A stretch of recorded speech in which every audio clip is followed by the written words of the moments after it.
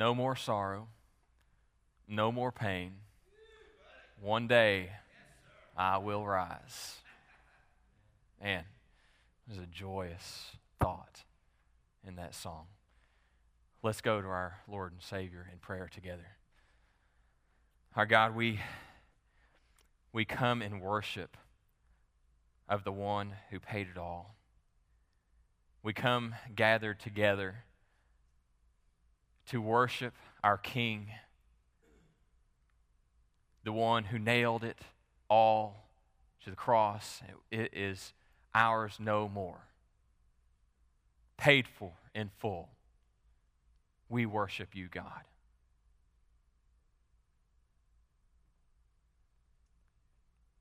Keep our eyes on you, God. Set our hearts, our minds, all that we are on you.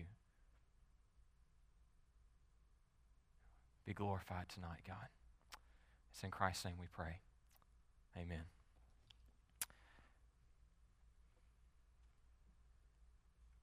In 1933, the first Nazi concentration camp was opened. 1933, Heinrich Himmler, just outside the town of Dachau, Germany, opened up a camp that would be used for criminals, those who opposed the Nazi state. Well, this concentration camp grew in size and political dissidents were put there, Jews were put there, and during the time of World War II, it was an imprisonment camp for the Jews, for those who opposed Nazi Germany, anybody who they deemed to be dangerous. The people who lived in that camp lived in constant fear for their lives. They suffered under brutal torture treatment day after day. There are thousands of people there who are subjected to medical treatments, medical experiments every single day, testing to see what would happen if somebody were submerged in ice. How long could they survive? Testing to see how long somebody could live after being cut. How long would it take for them to bleed out? Horrible conditions that people lived in there. During the time that that camp was open, 50,000 people at least were murdered in the Dachau concentration camp. But then on April the 29th, 1945, the 157th Infantry Regiment of the United States Army came to the camp. And the Army came to that camp and they scaled the walls. And when they scaled the walls, they took the camp. And the one who was leading the attack described it this way. He says, as the main gate to the camp was closed and locked, we scaled the brick wall surrounding the camp. As I climbed over the wall following the advancing soldiers, I heard rifle fire to my right front. The lead elements of the company had reached the confinement area and were disposing of the SS troops manning the guard towers, along with a number of the dogs that were guarding. By the time I neared the confinement area, the brief battle was almost over. The coming of the United States Army to Dachau camp was an act of terror for those who were there inside the camp. Those Nazi soldiers who were standing there guarding the prisoners, who were manning the towers ready to gun down any prisoners who escaped, saw their death coming when the army advanced upon them.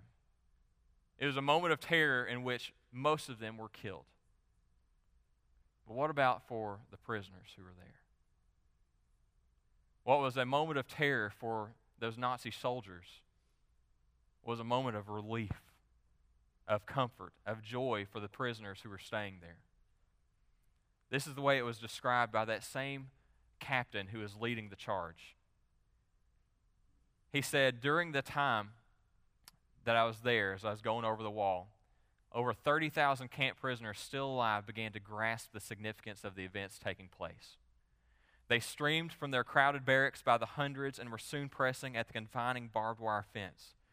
They began to shout in unison, which soon became a chilling roar as they recognized they had been set free by the army. See, what was a moment of terror for the Nazi guards was a moment of triumph and joy and comfort and relief for those who had been held captive there in that camp. Tonight, as we finish up the book of Nahum, we're going to see something similar taking place.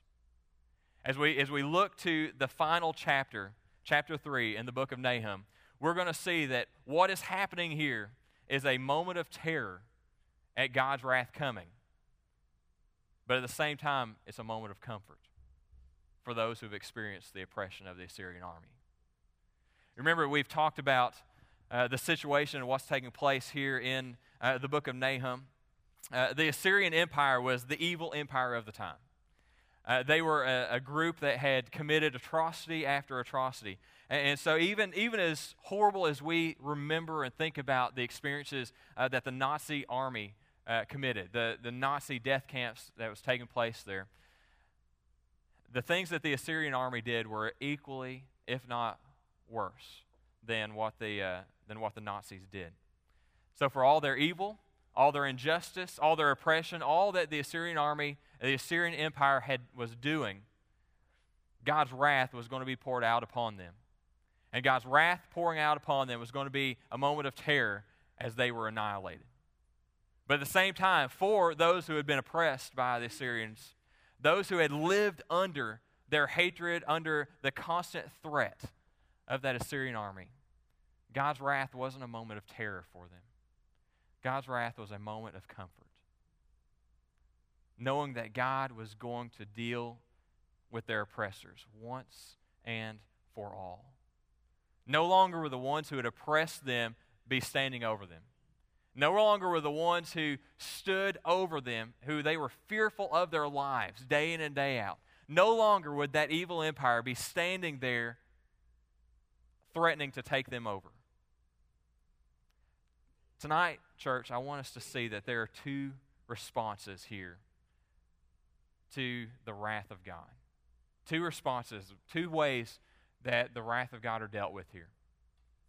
For one, it's the terror that comes from the wrath of God. That's the Assyrians. For them, they're going to experience the terror of God as the wrath of God is poured out like a flood upon them. But for the people of Israel, Judah, the coming wrath of God is not a terror. The coming wrath of God is a moment of hope for them. It's a moment of comfort, knowing that those who have oppressed them are about to be dealt with once and for all. So let's start this evening by seeing the terror of God's wrath as it is coming down on the city of Nineveh. So let's pick up in Nahum chapter 3, starting at verse 1. Woe to the bloody city, completely full of lies and pillage. Our prey never departs, the noise of the whip, the noise of the rattling of the wheel, galloping horses and bounding chariots, horsemen charging, swords flashing, spears gleaming, many slain, a mass of corpses and countless dead bodies. They stumble over the dead bodies. All because of the many harlotries of the harlot, the charming one, the mistress of sorceries, who sells nations by her harlotries and families by her sorceries. Behold, I am against you, declares the Lord of hosts, and I will lift up your skirts over your face. Show to the nations your nakedness, and to the kingdoms your disgrace. I will throw filth on you and make you vile and set you up as a spectacle. It will come about that all who see you will shrink from you and say, Nineveh is devastated. Who will grieve for her? Where will I seek comforters for you? When we read through chapter 3 of the book of Nahum here, a lot of it sounds very similar to what we've already read. If you look back through chapter 2, you're going to hear things that sound very similar to what we just read right there. Chapter 2, there are shields, there are soldiers, there's spears, there's chariots. A lot of the same things that are happening right here in Nahum chapter 3. In verse 10 of chapter 2, Nahum says, desolate and waste, hearts are melting, knees knocking, anguish is in the whole body, all their faces are grown pale. Sounds very similar to what he's writing here in chapter 3. But we need to be careful and understand that Nahum is doing something different in this chapter. Nahum is showing us something different than what he has showed in the rest of the book. Because when we read the book of Nahum, so far we've recognized that the Assyrian Empire, Nineveh specifically, is an evil place. We've known that. But nowhere so far have we read off a list of the specific sins of what they've done. We haven't found out just the evils that they've committed. So here in chapter 3, Nahum starts to line out for us to help us understand why is the destruction coming upon Nineveh? Why is God getting ready to bring his terror, his wrath upon them? And so I want you to listen. I want you to hear how Nahum describes the evil of the people of Assyria. So listen, look back at verse 1 there, how he describes them. He describes them as a bloody city full of lies and pillage. Bloody city is what Nineveh is. In our sermons that we've dealt with already in chapter 1 and chapter 2 so far of Nahum, we've seen and we've talked about the atrocities that the Assyrian Empire committed. And we mentioned just a little bit about that and about how the things that they did were so despicable that we can't really present them in this situation right here. Horrible, horrible violence. Horrible, horrible killing of people. Mutilation, torture, almost beyond description and imagination. And you know, we hear and we talked about Dachau, other concentration camps, things like that. And we hear that and recognize how evil, how horrible those things were. And perhaps even with Assyria, it went even beyond that. Because they weren't hiding their evil off in camps. They had their evil right in the midst of their city. They reveled in it as a people. Right outside the city of Nineveh, as you go through the gate, they would line up on poles the people that they had conquered. And so they'd put them on a stake, line them along the city entrance, so the people could revel in and joy in how they had had victory. And these are the people that we have conquered. And so they didn't hide their evil out in the forest and the hills. It was right there for all the city, all the people, all the kids, everyone to take part in and see and enjoy the death that they had prayed out upon everybody. This is what the city was, city of blood, literally. And this is a city of lies, is what Nahum says. They lied to the people around them so they could have an advantage over them. And so one example that we have in the Old Testament is the Assyrian king sending an emissary onto Judah and sends this kind of official down to the people and says, go to them and speak to them lies to turn them away from their own king. And so this official goes down and starts spreading lies among the people of Judah. And it says, do not listen to what your king says. Listen to Assyria. We are here for you. We are here to make your life better. We are going to provide you with what you need. And so they would send in people like that to lie to the people. And then when they had got them listening, they would send in their army to bring them captive. This was their pattern over and over of what they did. Evil. Lying so they could gain advantage over the rest of the areas around them. So in this way, they became a huge empire. And so Nahum says, woe to you, bloody city. Woe to you, completely full of lies. Woe to you who are full of pillage. This is what's going to happen. It's going to be horsemen charging, swords flashing, spears gleaming, many slain, and massive corpses. This is what's going to be on your streets. You've lined your streets with people on poles. Now let me tell you what's going to happen to you. Your streets are going to be lined with your own dead, not with those that you've conquered. Because they're a city of blood. And Nahum says not only they're a city of blood, they're a city of harlotry. Look what it says in verse 4. All because of the many harlotries of the harlot. It's like giving it the fullest explanation that they can. These are the harlots of the harlots. The reason for that is because sexual immorality was truly rampant there in Nineveh. Part of their worship would be going to the cult prostitutes in the temple. That's how part of their worship was carried out. And so Nahum says, this city is the epitome of sexual immorality. And so what's going to happen to them? Look at what God says is going to happen. Verse 5, behold, I'm going to lift up your skirts over your face. So you've committed this sexual immorality, so what we're going to do is we're going to expose you. We're going to show your evil for what it is. And the result of that is going to be that you are left dead in the dust, and it's going to be so horrible that no one will even look at you. This is what's coming to the people of Nineveh. This is what's coming to the Syrian army. And the thing is that they can do nothing about it. There's not a thing that they can do to stop what is getting ready to take place. Listen to what Nahum says after this. We're going to follow along, just kind of follow along verses 8 and 10 and going on through there, and we're going to see what Nahum says about is coming to the people of Assyria. Are you better than No-Amon? Now, No-Amon is a reference to the city of Thebes.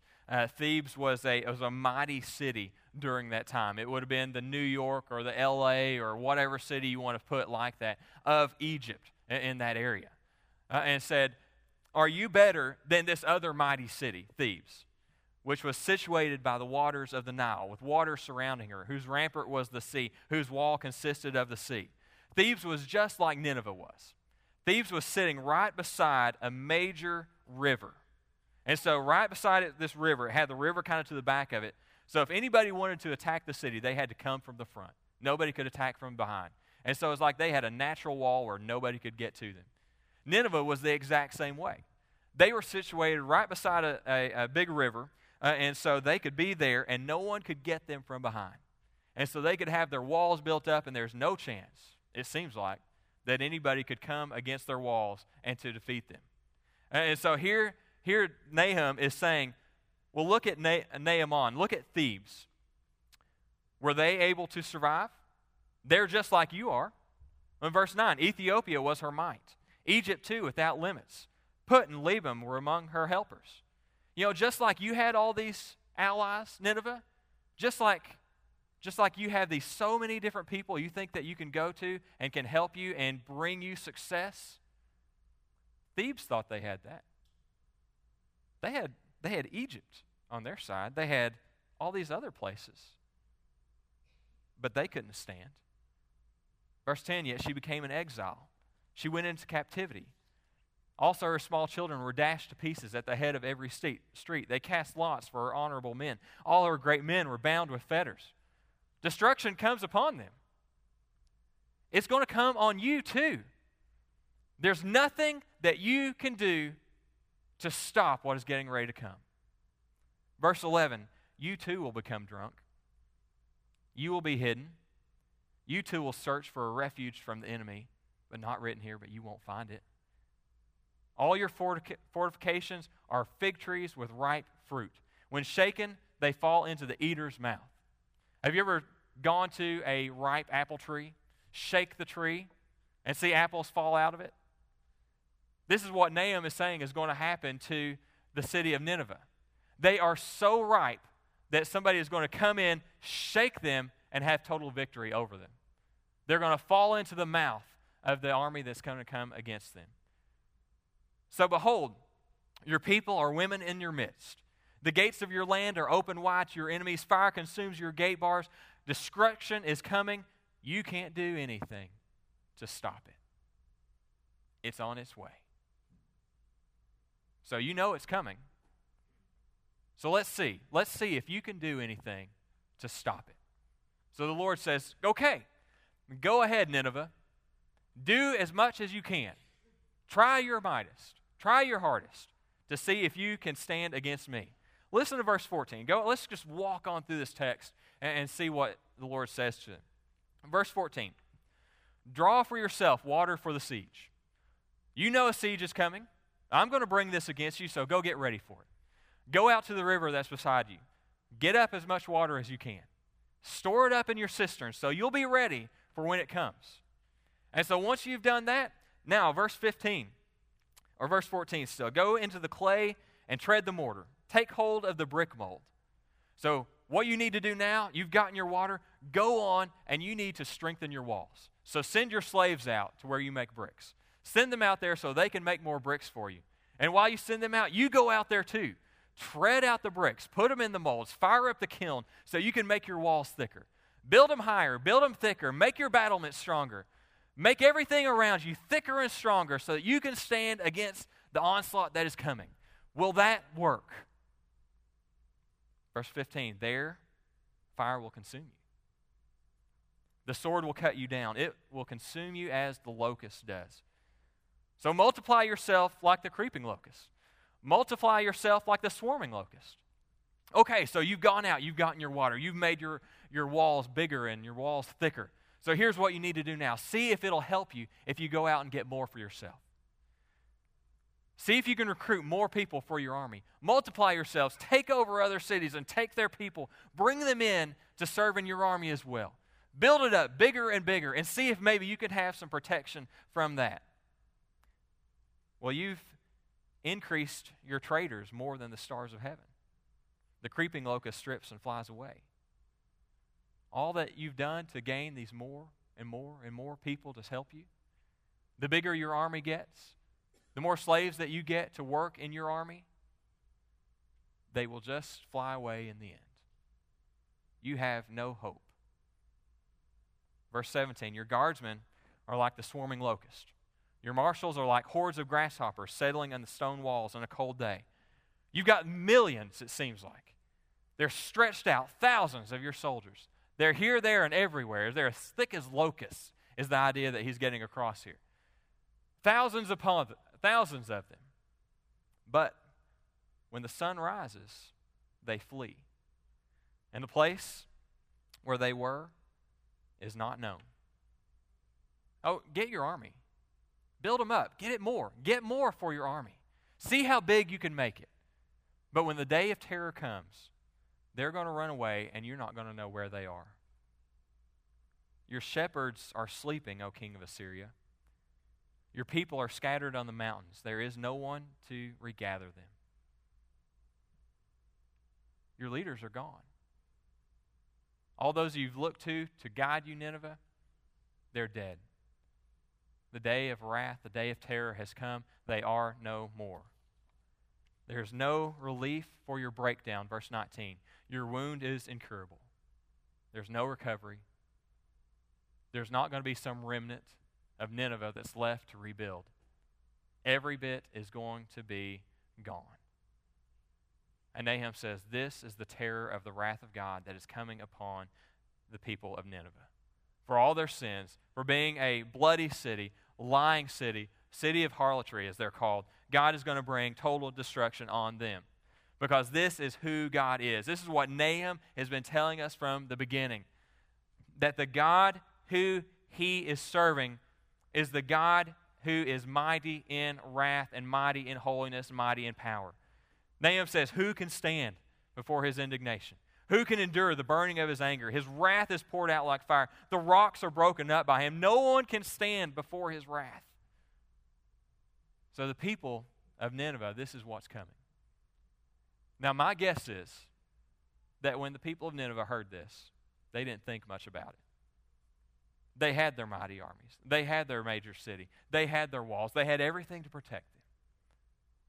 And so I think when Nahum first gave this prophecy, they gave no thought to it. But the reality was the day was coming. The day was marked, the day was set when God would bring his wrath upon the people of Nineveh. And so no matter what they thought about it at that point, that day was coming. A day that would be total wrath and terror for them. So for those who are opposed to God, that is the day. The wrath is coming. But for Judah, it's different. But for Judah, it's a different experience. For the people who had lived under a century of abuse, century of oppression, century of not knowing whether this army was going to come in and destroy them, it was different. The people of Judah, this day would be a day of comfort, of joy. I want you to imagine for just a moment that you are part of the people of Judah. I want you to try to put yourself in their feet, in their shoes. You've lived under this constant fear that one day an army is going to come into your city. And you've lived under this constant fear that one night you'll wake up and they're outside your city and they'll break down your walls and they'll come in to your city and come into your home and everything will be done. all the horrible things that you've heard about will be happening to you. And so now I want you to imagine that's you, and that's your fear. But then you get this news that they're gone. That the evil oppressor is gone. There's no more of them. You don't have to live in that kind of fear. You can sleep soundly knowing that that is not going to come upon your family. What's the response to that? It's verse 19 there at the end. Listen. Listen to this. All who hear about you will clap their hands over you, for on whom has not your evil passed continually? Everybody who hears about the destruction of Nineveh, everybody who hears about their fall, everybody, all of the people, all of the regions, they're clapping in joy about what is happening. That they have had victory over these people that have oppressed them for so long.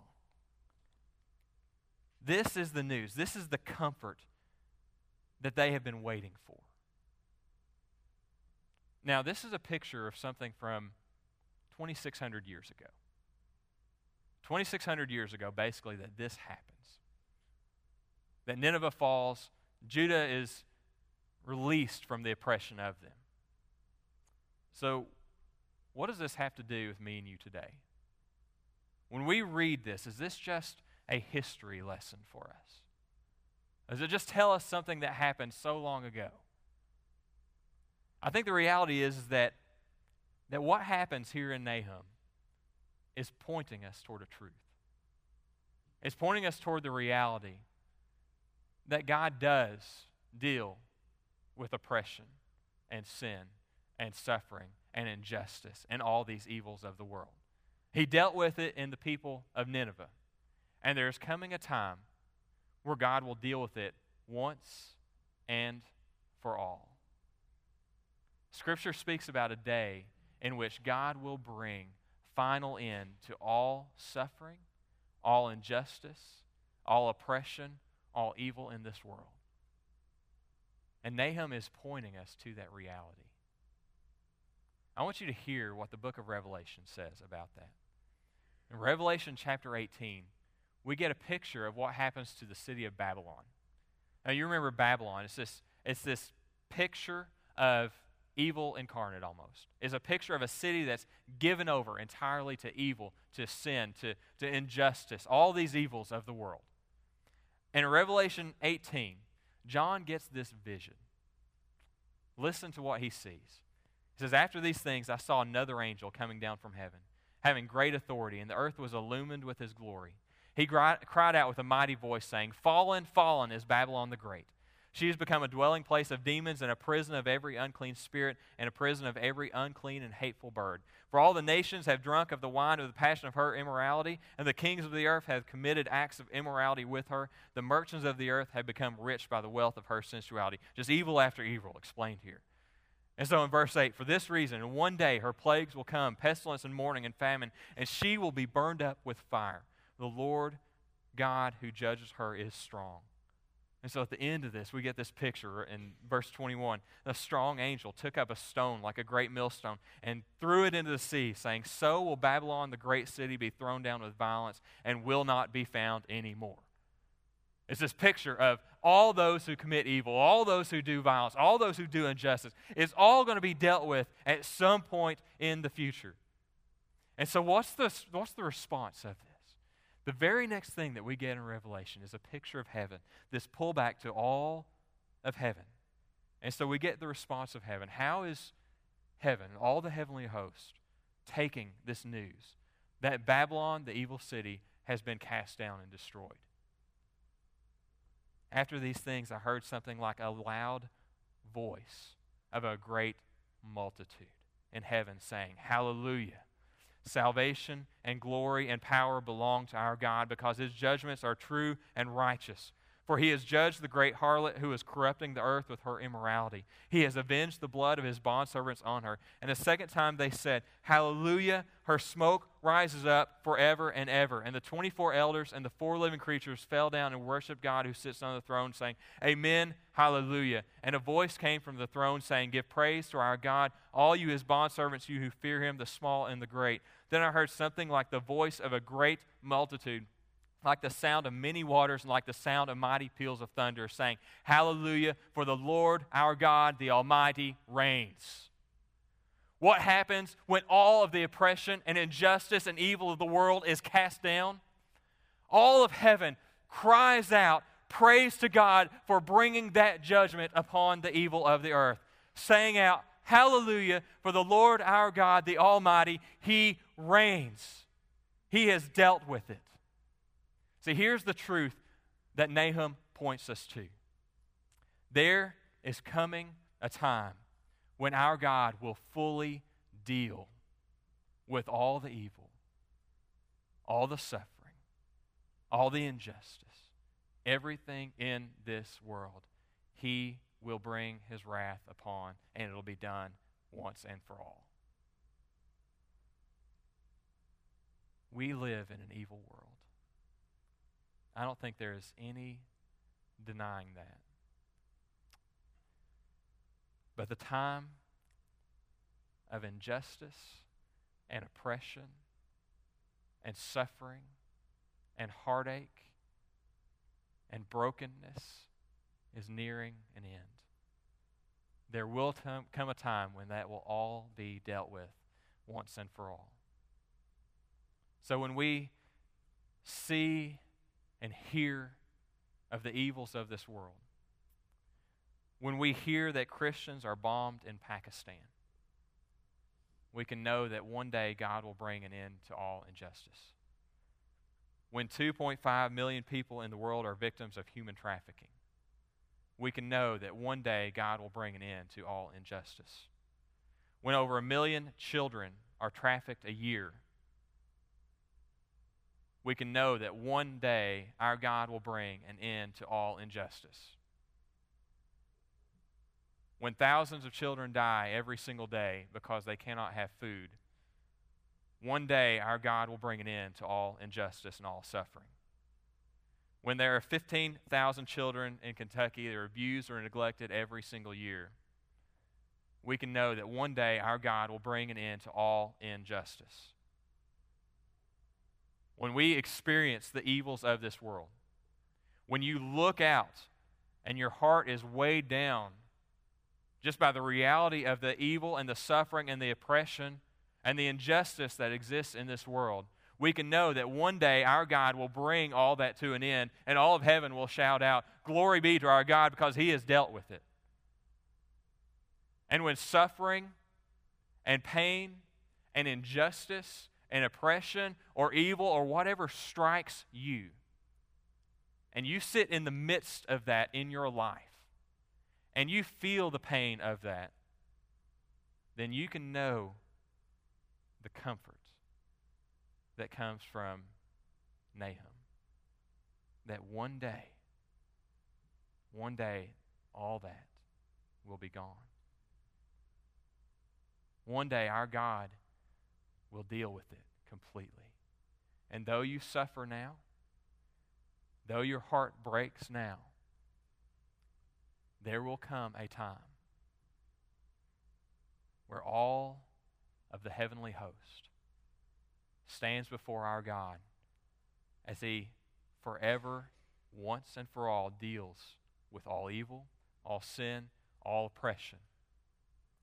And they will all stand saying, Glory be to the one who has done this. Our God reigns. And so as you are in the midst of whatever suffering, pain, injustice, whatever might come in your life, Nahum points us to the reality that God will, at one point, deal with all that. And so, church, Nahum calls and says, Hope in God. Hope in God in the midst of an evil world. Hope in God when evil strikes your life. Hope in God. Let's pray together.